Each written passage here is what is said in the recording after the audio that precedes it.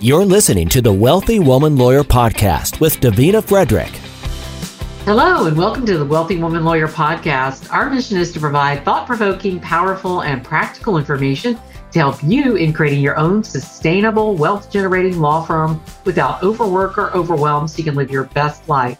I'm your host, Davina Frederick, and I'm here today with attorney Brooke Moore, co-founder of MyVirtual.lawyer. MyVirtual.lawyer provides legal solutions for clients and helps attorneys learn to practice virtual law. Their mission is to help make quality legal help available and affordable for everyone, everywhere. And they do that by bridging the gap between do-it-yourself and conventional legal services. So welcome, Brooke. I'm so happy to have you on the Wealthy Woman Lawyer Podcast. Thanks so much. I'm happy to be here. Great. So why don't you start out by telling us a little bit about yourself and your journey to becoming a lawyer and kind of a little background on your legal career and what led you to myvirtuallawyer.com. Sure, absolutely. So we actually, I have been an attorney for almost a decade now, and I started out working for a solo, decided I definitely had the entrepreneurial spirit. I wanted to be on my own. So he really was a mentor. Went out, hung my shingle, took whatever walked in the door, had a bunch of contracts, really became overwhelmed, burned out really, really fast. And then I decided I needed to find some other things to do because at the time, my ex-husband's military. And so his career was very demanding. I had 3 small children at the time. And a traditional legal career just was not, even though I was self-employed, it was not, really conducive for my lifestyle. And so I had tried a few other things. I did some remote virtual Medicaid appeal work. I went in-house for a little bit, did some dependency neglect parent counsel work representing parents. And I actually had gotten to the point that the court was kind of inefficient, so they would be running late, and my husband was traveling all the time, and so I was having anxiety attacks that I wouldn't get to daycare in time to pick up my kids, and they would call DHS on me while I was representing these people who had had their kids taken away. So it was just, I couldn't find my place in the legal, profession, and I thought, maybe this isn't the career for me. Maybe I need to be doing nonprofit. Maybe I need to be doing something else. And so I had gotten to the point that I had been hospitalized 3 times for stroke level blood pressure. I'd gained quite a bit of weight. I was really depressed. I was just overall, miserable. And I wasn't able to, enjoy my kids' lives or my life. And so I stepped away for a little bit, spent a little bit of time with my kids, and thought, well, I'm going to figure out what I'm going to do. And during that time, I ended up volunteering with Arkansas Access to Justice. And at the time, they were pushing a limited scope representation initiative. And so the rules here in Arkansas at the time were really just, you can do limited scope unbundled practice and provide those services to clients, but there weren't really any rules or scope of what that looked like. And so I became very interested in that. And so I decided that I wanted to provide limited scope representation services exclusively because I felt like that was a way for me to stay meaningfully involved in the profession, but it would also be fulfilling for my personal life as well. And I'd be able to, have more balance in what I was doing. And so I did a lot of research. I decided, I'm going to have probably a lower price point, so I need a bigger volume. So what does that look like? Well, I need to be able to reach, people across the state. And so to keep my overhead down, I started doing a little bit of research, but there wasn't a lot out there at the time, and decided that I was going to create this virtual practice. And so we are a virtual limited scope practice. And I started the firm in January of 2015. So we're just a little bit over 5 years old. And so it really was a combination of, trying to find something that fit my lifestyle, but also, and kind of throwing it out there as let's see if this works. It ended up being very beneficial for clients. And I felt like I was actually doing something meaningful and making sure that clients had access to at least some legal services that they may not otherwise be able to have access to. Gotcha. And you have a co-founder.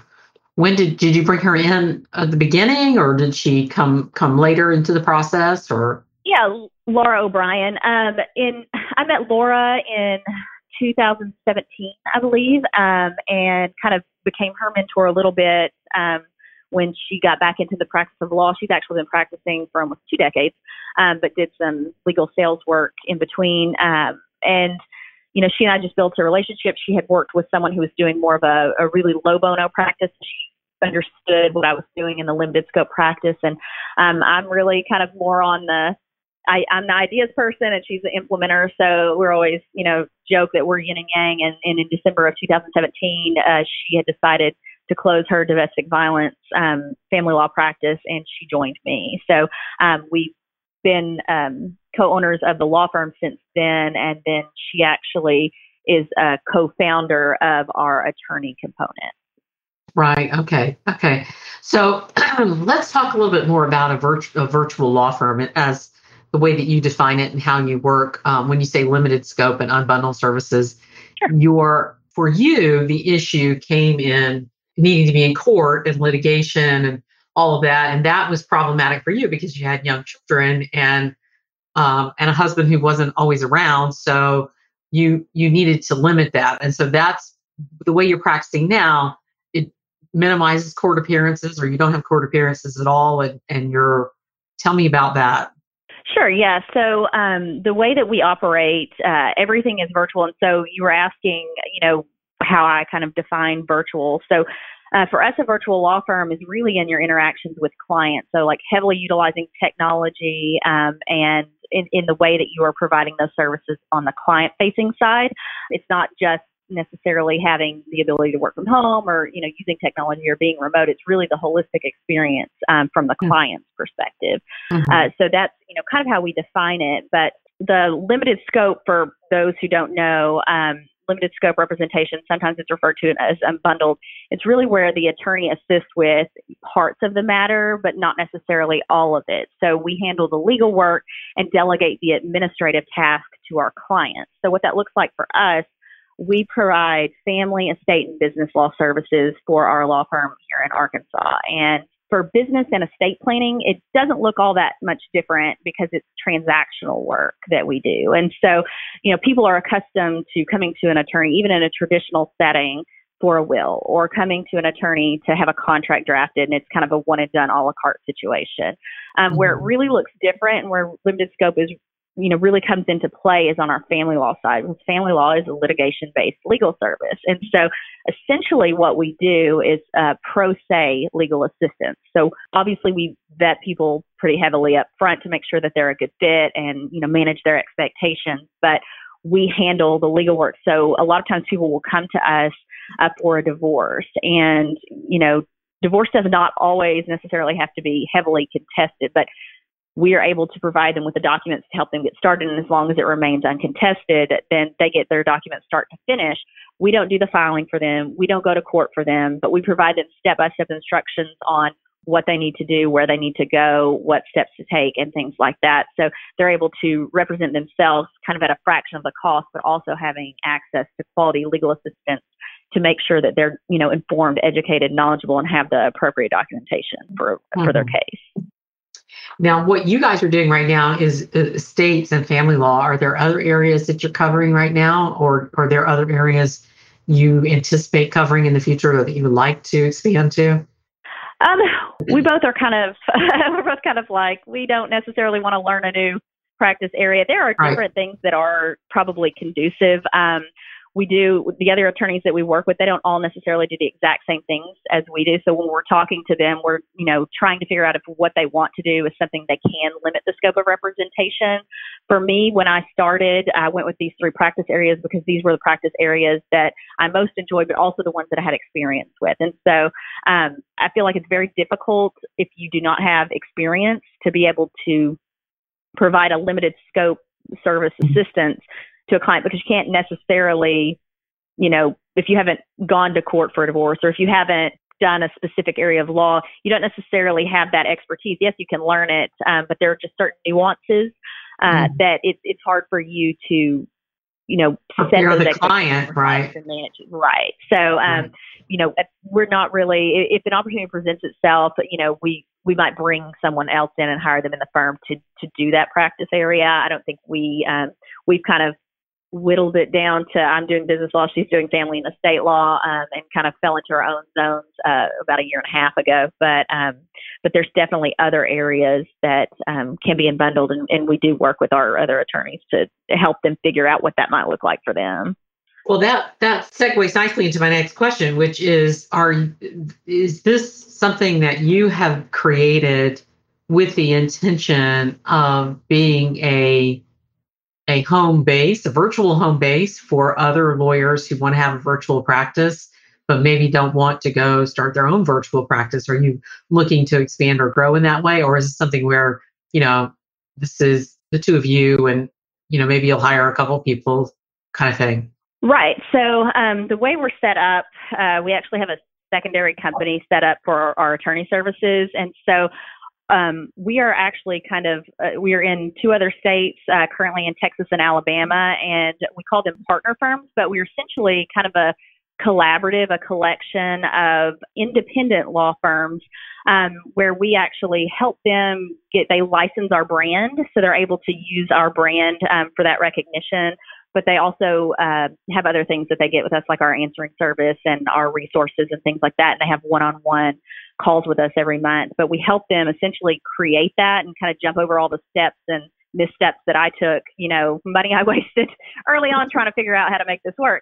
So, essentially we're trying to help them jump that piece and really get started and be that community and be that assistance for them in creating and running their virtual law firm, but also being part of our bigger community where we're all collaborating with one another. But they have their own independent freedom in their firms, and they're running their own individual practices to where they can figure out if it's more of a hybrid practice where it's partially virtual or partially unbundled, and what service areas they want to provide. And they have a lot of autonomy in the kind of software that they use. Obviously, we have team software that we all use, but they're able to pick that out, and we are able to kind of evaluate some of that based on our experiences, make recommendations, and help them figure out their workflows and processes. So they're able to kind of expedite launching their firms. Okay. So give me a sense of what it's like to be a virtual lawyer. Like, what do your days look like? Right. Yeah. I mean, no 2 days are really alike. It's kind of a combination, and I've gotten to where I time block a little bit better, especially with, COVID and with everything else right now that's going on. I had my kids home for a little bit homeschooling, so that was a nice little adjustment too.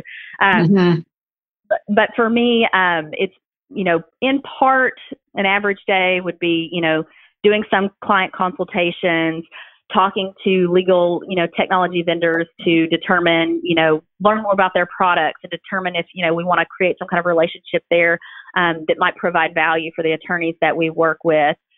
Working with our other, we have regular meetings with a social media team. We have an automation person. And so Laura and I, our days look quite a bit different. I spend a lot more time, and we just kind of fell in these roles a little bit, but I spend a lot more time on the attorney side. So I spend a lot more time serving as a resource locally, serving as a resource nationally, talking to people. And Laura does that too, but she also manages kind of the firm side of things. So she is over there reaching out to the vendors we're going to specifically use to implement things into our practice. She manages our automation team. She oversees our marketing folks. So and our CPA. So she really is in the day-to-day of the law firm, and I'm more working toward building relationships and the PR side of the firm, partially on the client side, but also really working to develop we have a how to build a virtual law firm course that we're running right now. And, we're adding on to our course library. So building that stuff out, finding ways to pivot and be creative. I spend a lot of my day kind of in creative mode, and then some business law consultations in there because I'm the only person at the firm that does business law, but she's, pretty heavily doing family law. But the great thing about it is, I can do it. Yeah, I was able to sit down with all 3 of my kids and work out a schedule around their schedule when they were homeschooling, and to be able to, have certain times where I'm actually getting up early maybe and having calls, and then the rest of my day is more administrative stuff. So I can stop and help them, and I can minimize interruptions. And so, there's a lot of flexibility in that. There's a lot of flexibility. Laura is a night person.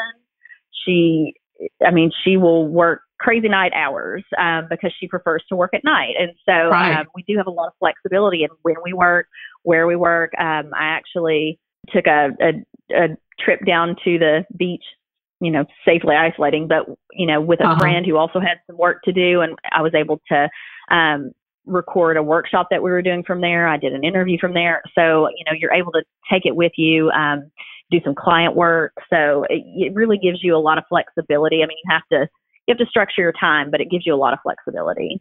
Right. I imagine, when you mentioned your partner being a night owl kind of person, I'm not, but I know that there are people out there, a lot of people out there like that. And I'm thinking that has to be a real advantage for her family law clients, especially, or even her estate planning clients, because other people are working too. And so sometimes they may need to put kids down before they can get on a Zoom call, or, wait till they're in the times we were working in an office, wait till they're off work, as opposed to taking time off from work during the day to meet with their attorney. So that's probably one of the advantages you guys have found, is that your clients probably like that flexibility. Yeah, Laura has later hours. I mean, most of my business clients can take, they want to, and they take calls during the day because, they're calling me for that. So that works really well with my schedule, with the kids and having activities after work. But yeah, with Laura, she offers extended hours, some weekend hours. She, can go back and forth at night. But it is really convenient. We communicate with our clients through a client portal, which I think is like the key to a virtual law practice. But that's how we interact with our clients, and, she's accessible to them when it's convenient for them, because like you said, I mean, that's a huge problem. We work the same hours as a lot of our clients, and they can't necessarily take off work to, trek down to an office or to get on a phone call. And sometimes they'll get a call scheduled during our lunch break or early in the morning. And so it is really accommodating to the clients as well. Right. When you say a real key to a virtual practice is this communicating with clients through a client portal, tell me about your initial meeting with clients and your subsequent meeting with clients. You're probably, if you're communicating through a portal, you're probably doing a lot more messaging back and forth. But do you have times where you're meeting, where clients want to see your face and hear your voice and meet you in person, or have a virtual call, or tell me how you handle that? So initially our clients come to us one of two ways. And I actually, even when I was bootstrapping it in the early days, I was like, I want control of my schedule, and I do not want to have to take incoming calls. And so I have outsourced since day one to an answering service. So we push clients really to come in through our website, and they sign up on our online calendar for a consultation call with us. And that's our initial call. But they can come in that way, or if they want to talk to a person, they can call the answering service and they'll schedule them for them. And so once they get on our schedule, they have the option of either a phone call or a video call. Nobody ever chooses video. We do a pretty good job, if people are familiar with us at all, on social media, trying to at least get our personalities, our faces out there, provide some valuable information, and then, show a little bit of our personality on our website. So sometimes people already feel like they know us by the time they get there. But most of the time, surprisingly, people opt for a phone call. And so we'll have our initial phone consultation with them. And really that is in part, normal attorney stuff. We are vetting the call to see if it, if the client has a case, what the matter is, what we can do, if it's a good fit, but specifically if it's a good fit for limited scope representation. And if this person is competent enough to communicate and work with us virtually. And so we do all of that in our initial phone call. And then we also set out a lot of expectations. We manage expectations there. We're very clear on the front, like, this is how we're going to communicate. This is how we operate. This is what it looks like. Here is our timeline. We're all flat fee, and we do payment plans. So we, can give them the price up front. So they know all that stuff up front. And then once they convert to a client, from there on out, unless they add on, a call, which is an additional fee, or unless there's something, some extenuating circumstances or something unique in their case that they need to discuss, we don't have a further, phone or video contact with them. Everything is in the portal. we actually, because we set out those expectations and manage them so well and are very clear to communicate step 1, 2, 3, 4, 5, this is how many days, this is what you're going to hear from us, this is what's going to happen. We actually are not just, inundated with messages. Occasionally you'll have someone that messages frequently, but the great thing about the portal is they can be freaking out about a custody exchange at 10 o'clock on a Friday night, vet it all out to you so they've gotten it out in Messenger, and then you can pick it up Monday morning and have a conversation back to them so they feel like they've at least been able to contact the person that they're working with. And so it's not really been abused because we're so thorough in explaining the process and what's going to happen, because our clients, being that it is a limited scope relationship, are really involved in the process with us. So they have some ownership and power in the situation as well. Good. So the second key is really making sure that you're setting those clear expectations right from the beginning and explaining to them the process, because it's a new way of lawyering. Still, there are a number of virtual attorneys popping up out there, but it's still a new way of lawyering. So I'm sure that's really important to go through and explain this is the process. And actually it's probably caused you, because you do work this way, it's probably caused you to be a lot more clear and systematic in setting those expectations. You'll probably do a much better job in setting those expectations than you would, say, if you were a solo meeting with people in person, where you might be able to have a more, fluid conversation, or might be able to read body language or whatever it is, because you thought this out and made it such a process-oriented firm. You've probably done a lot of that systems kind of thinking, right? Right. Yeah, we've done that, and we really haven't. I get asked a lot if we get client pushback, and we really don't. They really appreciate it. And one thing, it is new as far as educating people that this is actually an option.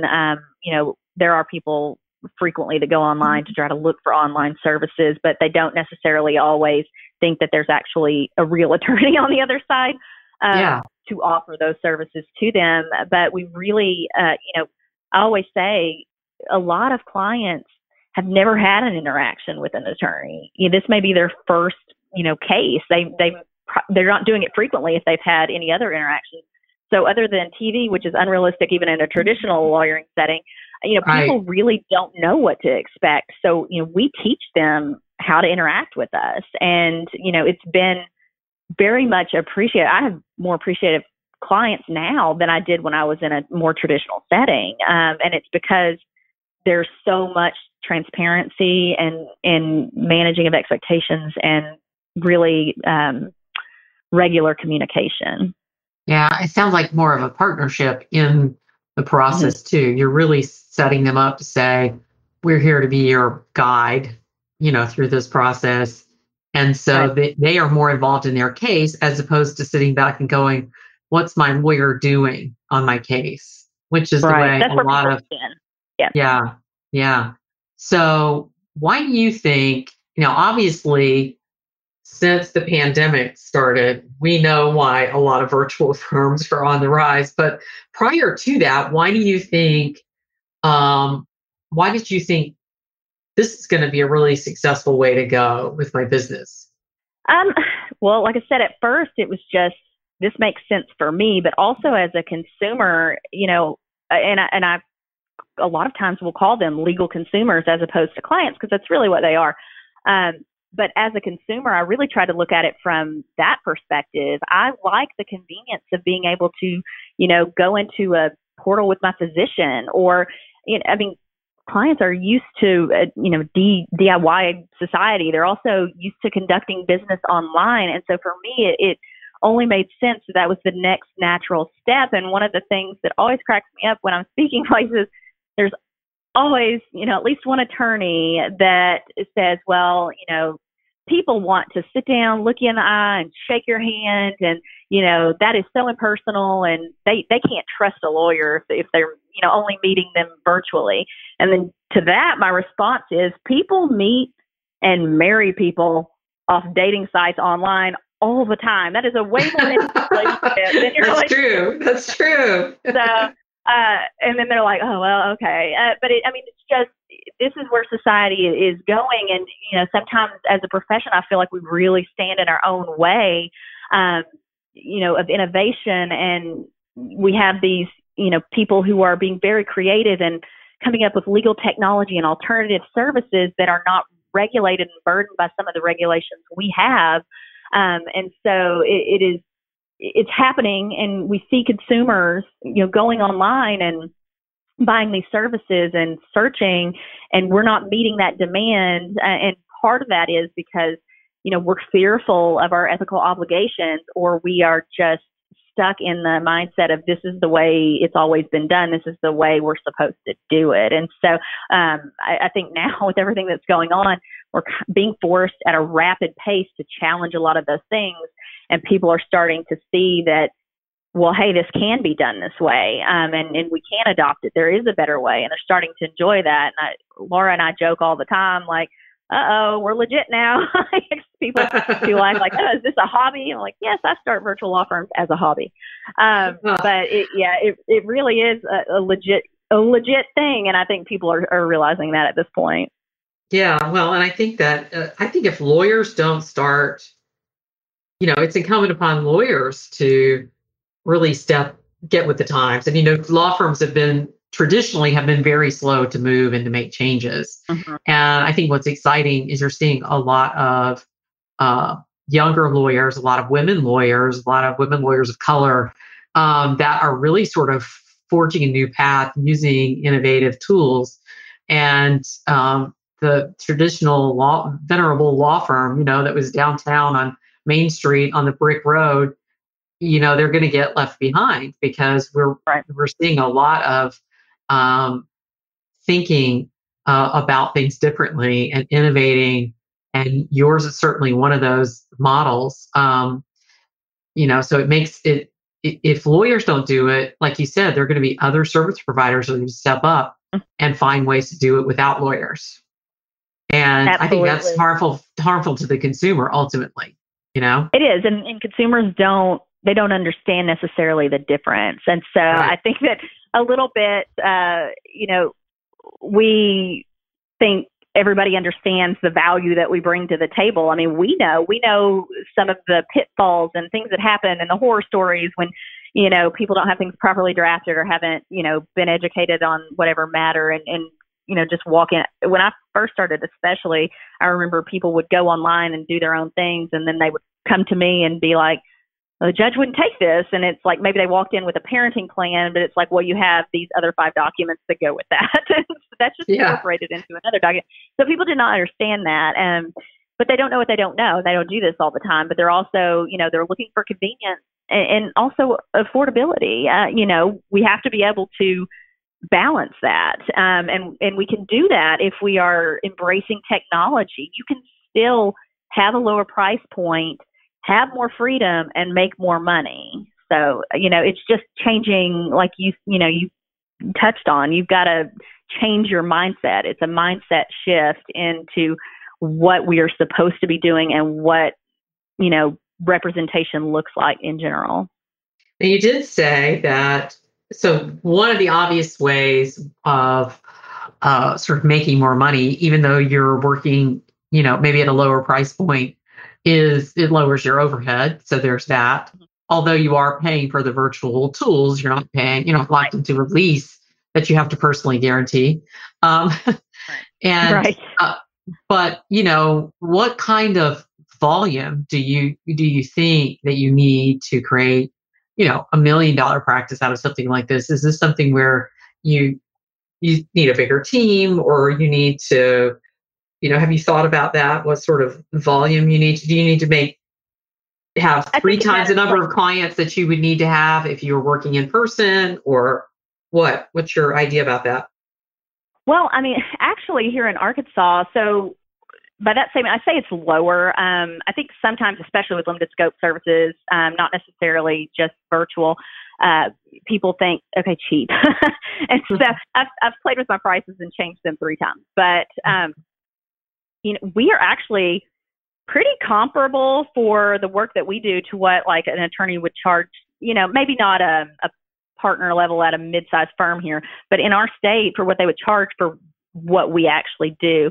I think the difference is the way we present it. So say a divorce an uncontested divorce with kids, start to finish with our firm is a flat fee of $1,500. That doesn't include a filing fee. And so, we offer, again, like those payment plans, and we're able to do that. And so our clients actually, which is crazy for me going from a more traditional practice and billing by the hour and chasing people like a bill collector to, or getting a retainer and hoping I got more money.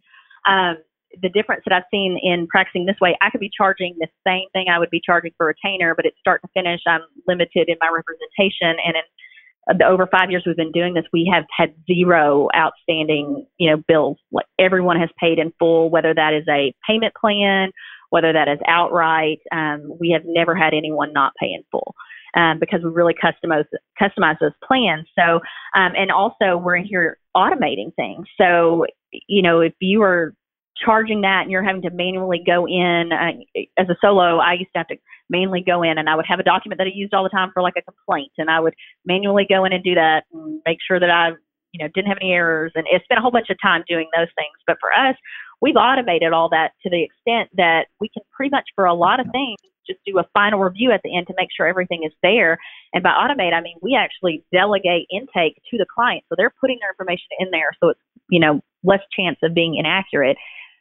Automating all our documents, reviewing them at the end. And so, we may spend, 3 hours, and that's, talking to the client, preparing, intake, and then preparing them, and then maybe some back and forth, and then providing their instructions that we've already created, and we're making $1,500. So, we actually, I make way more money doing this than, even at what people might consider a lower price point than I was before billing by the hour. And so, I don't know that it really needs to be a whole lot different when we are talking to our attorneys and kind of helping them figure out how to set fees and figure out what they need to have to sustain.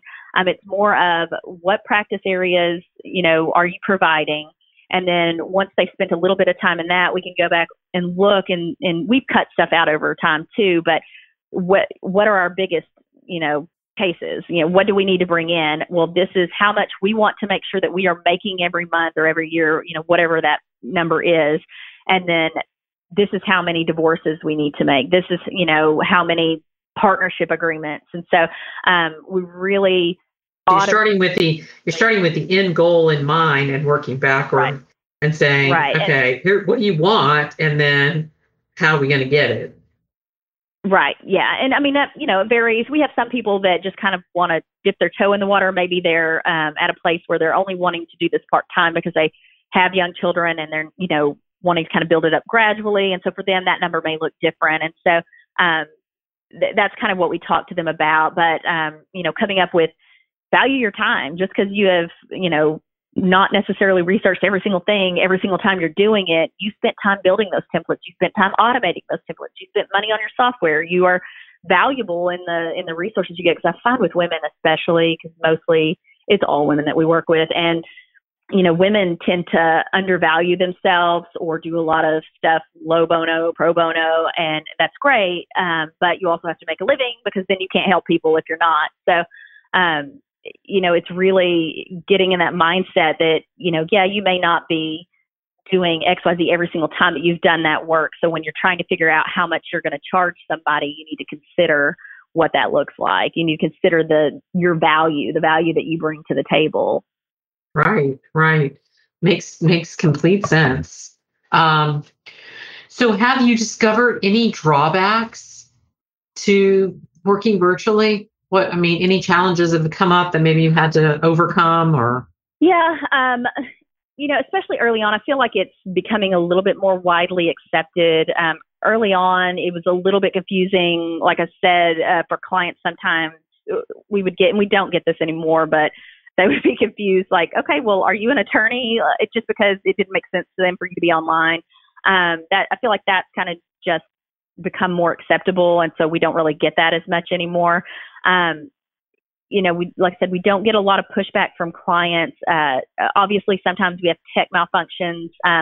We use our law firm here in Arkansas kind of as a playground to test out the new technology before we recommend things to other people. And so, we've worked with some really great people who have let us kind of be, test for some of the stuff that they're building, which is great because it's kind of more customized for us. But sometimes there are hiccups and, hopefully that doesn't impact the client. Sometimes we have to go back and say, okay, sorry, we were working with this new software and, we'll get this fixed, whatever, if we have a little glitch. But, generally speaking, once we have everything up, tech is usually running smoothly. I've been going a little bit insane right now during everything being quarantined because my entire life is now online. So I love it when I'm working online and then I cut out and I'll go have a drink with a friend or whatever. And so real life happens outside of it. Now everything is there. I'm having happy hours there and I'm having coffees with friends and I'm having all of my work stuff. So I'm just like, I just need to shut my computer and stop looking at it. So Right. I get that.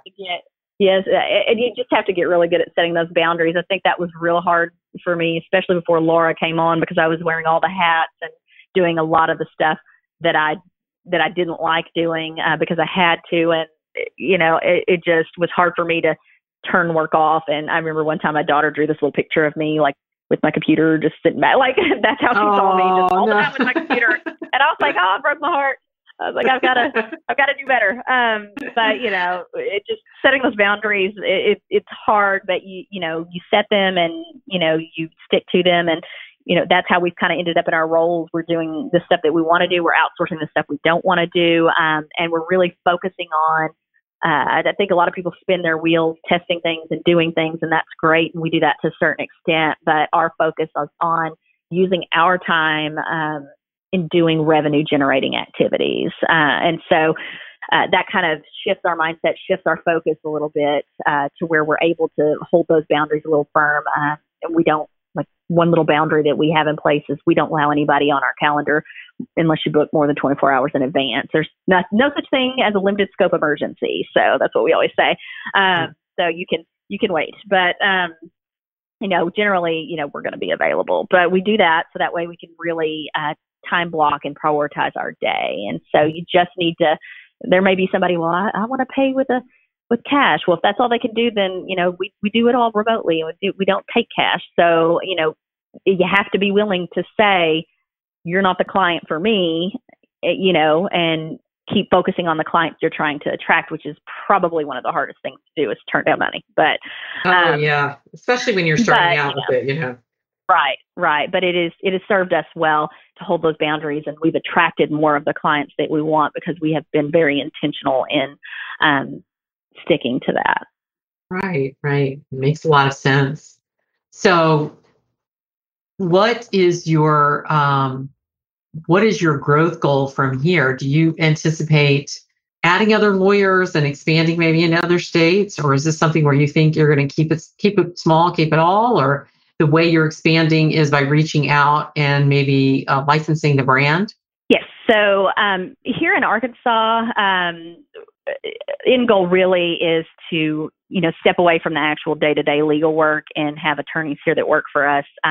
But again, technology really helps us to be able to, do a lot more with fewer people. But our real goal as far as the brand is to be able to, expand these virtual limited scope services into other jurisdictions. And like you said, it's through our licensing. So licensing our brand to grow as a big collaborative community of independent law firms. Like our law firm here in Arkansas, for example, is a licensee of our brand company.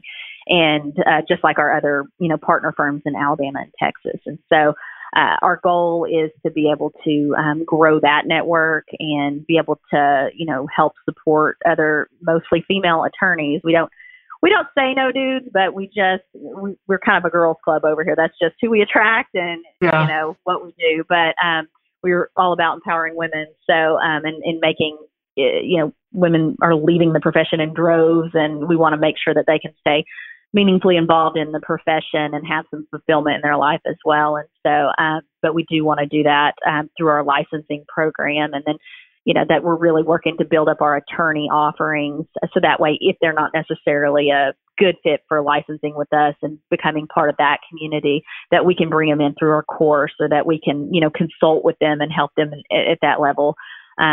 Just so that way we're able to reach those people and not turn them away. Even if they're not a good fit, they may still need some guidance. So we're trying to build that and create that and see what that looks like. But our long-term goal really is to, expand into other, not necessarily our individual Arkansas law firm, but to expand our brand and services, to jurisdictions throughout.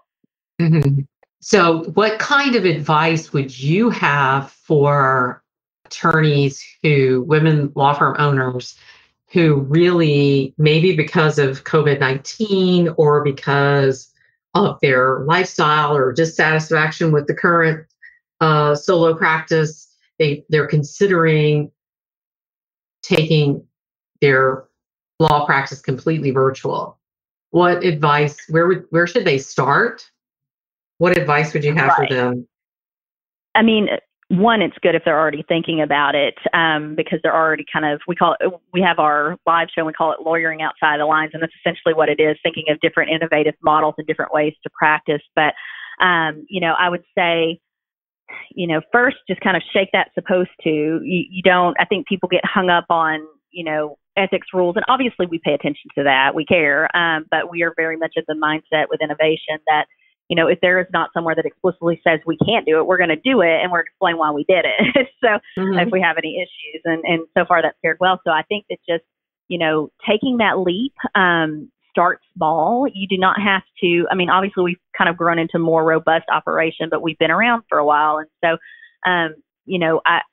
there's not really a one-size-fits-all solution for virtual law firms out there, but there's certain things that you can start out with that are not going to be, you could start out for less than $100 with the key pieces that you need for a virtual law firm a month and be able to successfully provide services virtually. And so, kind of get out of your own way in your mind, the way you're supposed to be doing it first. And then, just start with the basics. And it maybe I started, and it's almost kind of embarrassing.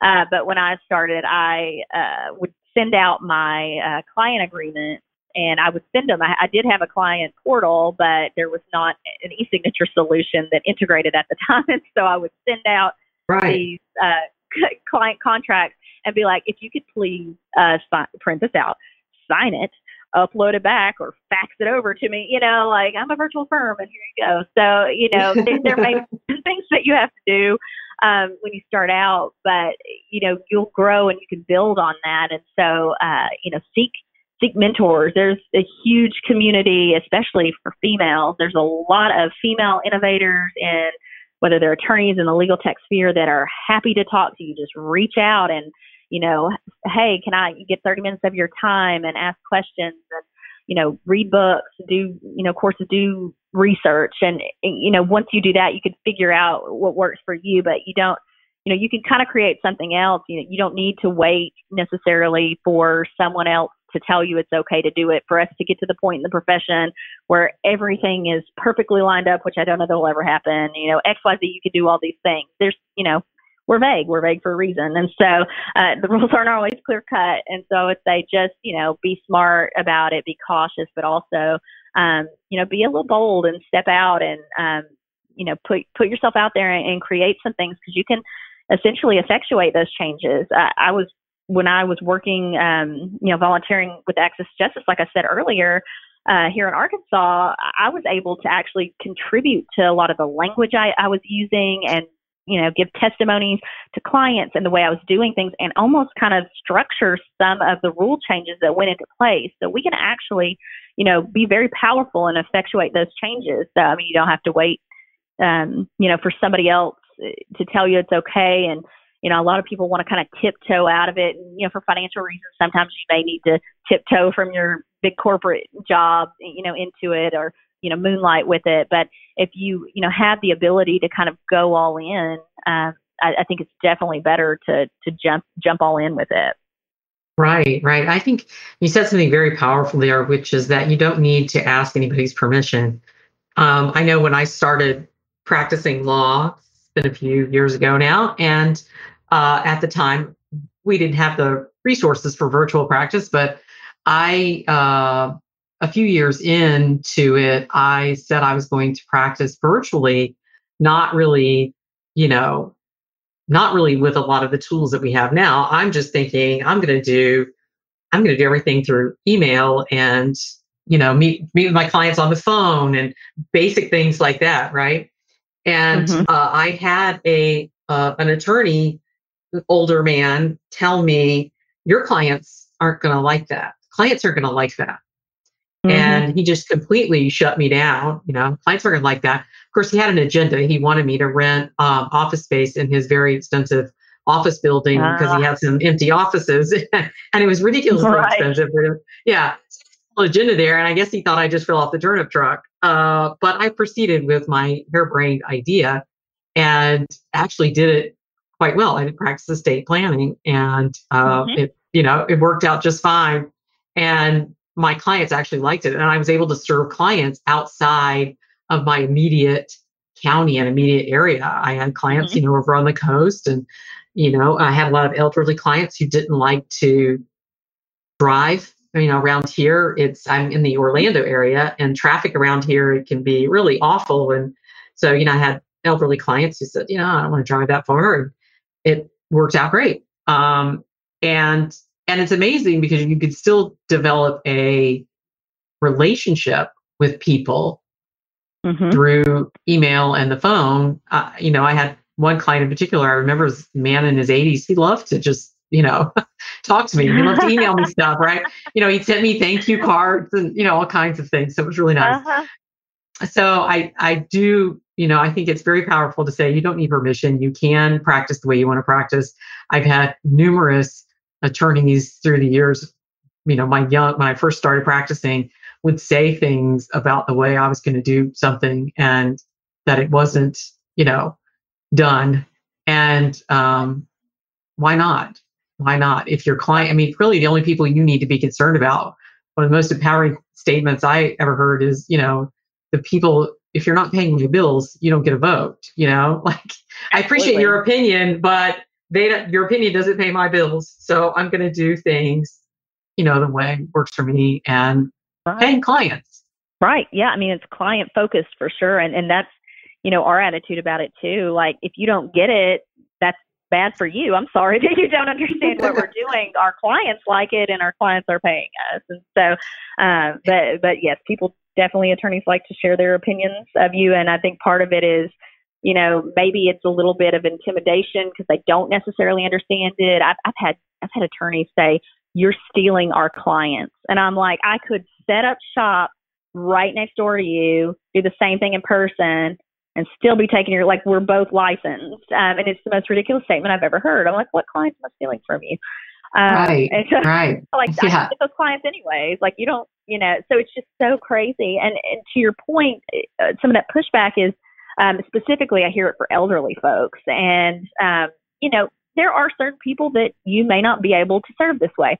But, most people have, a mobile phone. So if you make your stuff accessible on a mobile phone, you can reach those people. Obviously, Arkansas is a really rural state. So here, there are areas where that may be a little bit more difficult, but people go to the library. People are very resourceful when they need to be.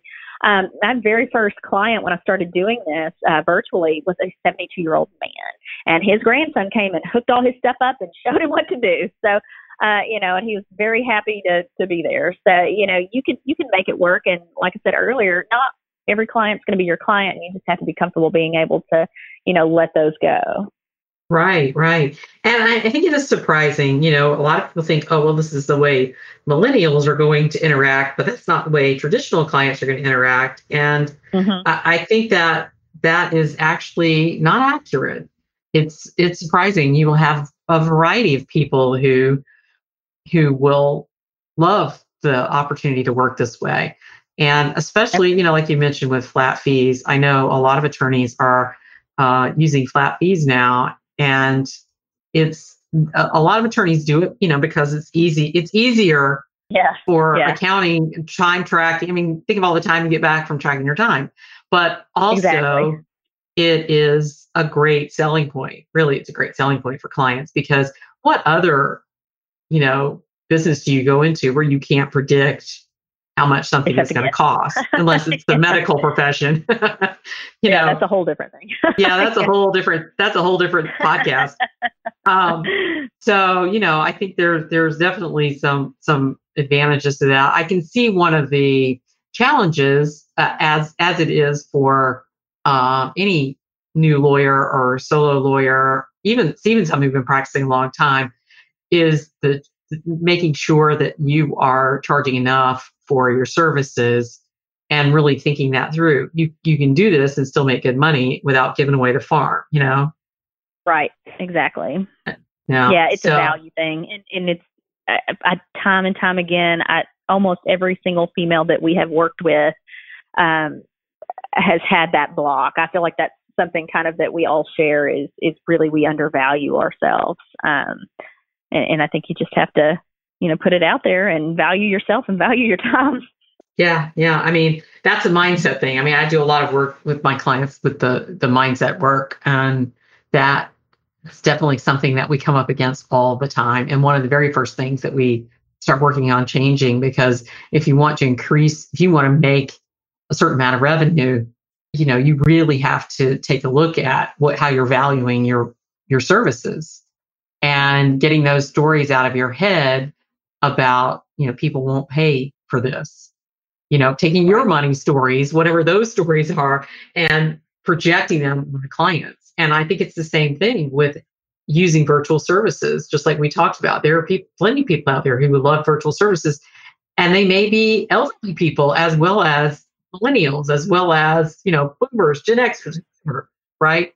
You're projecting a money story on them if you say, no, people won't like this and people won't use it. So I appreciate you being here and sharing with us. I think this is an exciting time to be a lawyer, and we have amazing tools available to us that weren't even available, 13 years ago when I started my practice. So it's exciting to be able to do some of these things. Why tell us how we can find out more about you, how we can connect with you, and find out about myvirtual.lawyer. So you can go to our website, which is just myvirtual.lawyer. We have two kind of paths that you can take. One is, for clients, you can kind of see what that looks like, and we have our different firms listed there, and you can see how we have set up our services. We have another side that is for attorneys that talks about our licensing program, that talks about our courses and talks about the things that we do there. Or also at myvirtual.lawyer. We're a .lawyer, so myvirtual.lawyer on Facebook and Instagram. And then if you just want to tweet at me, I'm at Virtual Law Girl. Laura's actually at Virtual Law Lady. So we're both available there as well. Or my email is Brooke, BROOKE, at myvirtual.lawyer if anyone wants to reach out.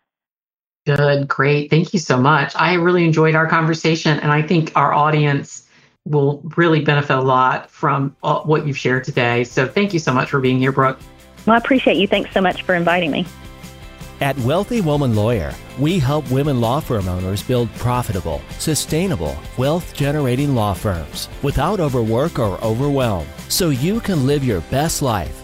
If you are ready to create more of what you desire most in your business and your life, then you'll want to sign up now for our free training, 7 Shifts to Create a Wealth-Generating Law Firm Without Killing Yourself in the Process. Register now at wealthywomanlawyer.com/training to receive this free training immediately. And thank you for listening to the Wealthy Woman Lawyer Podcast.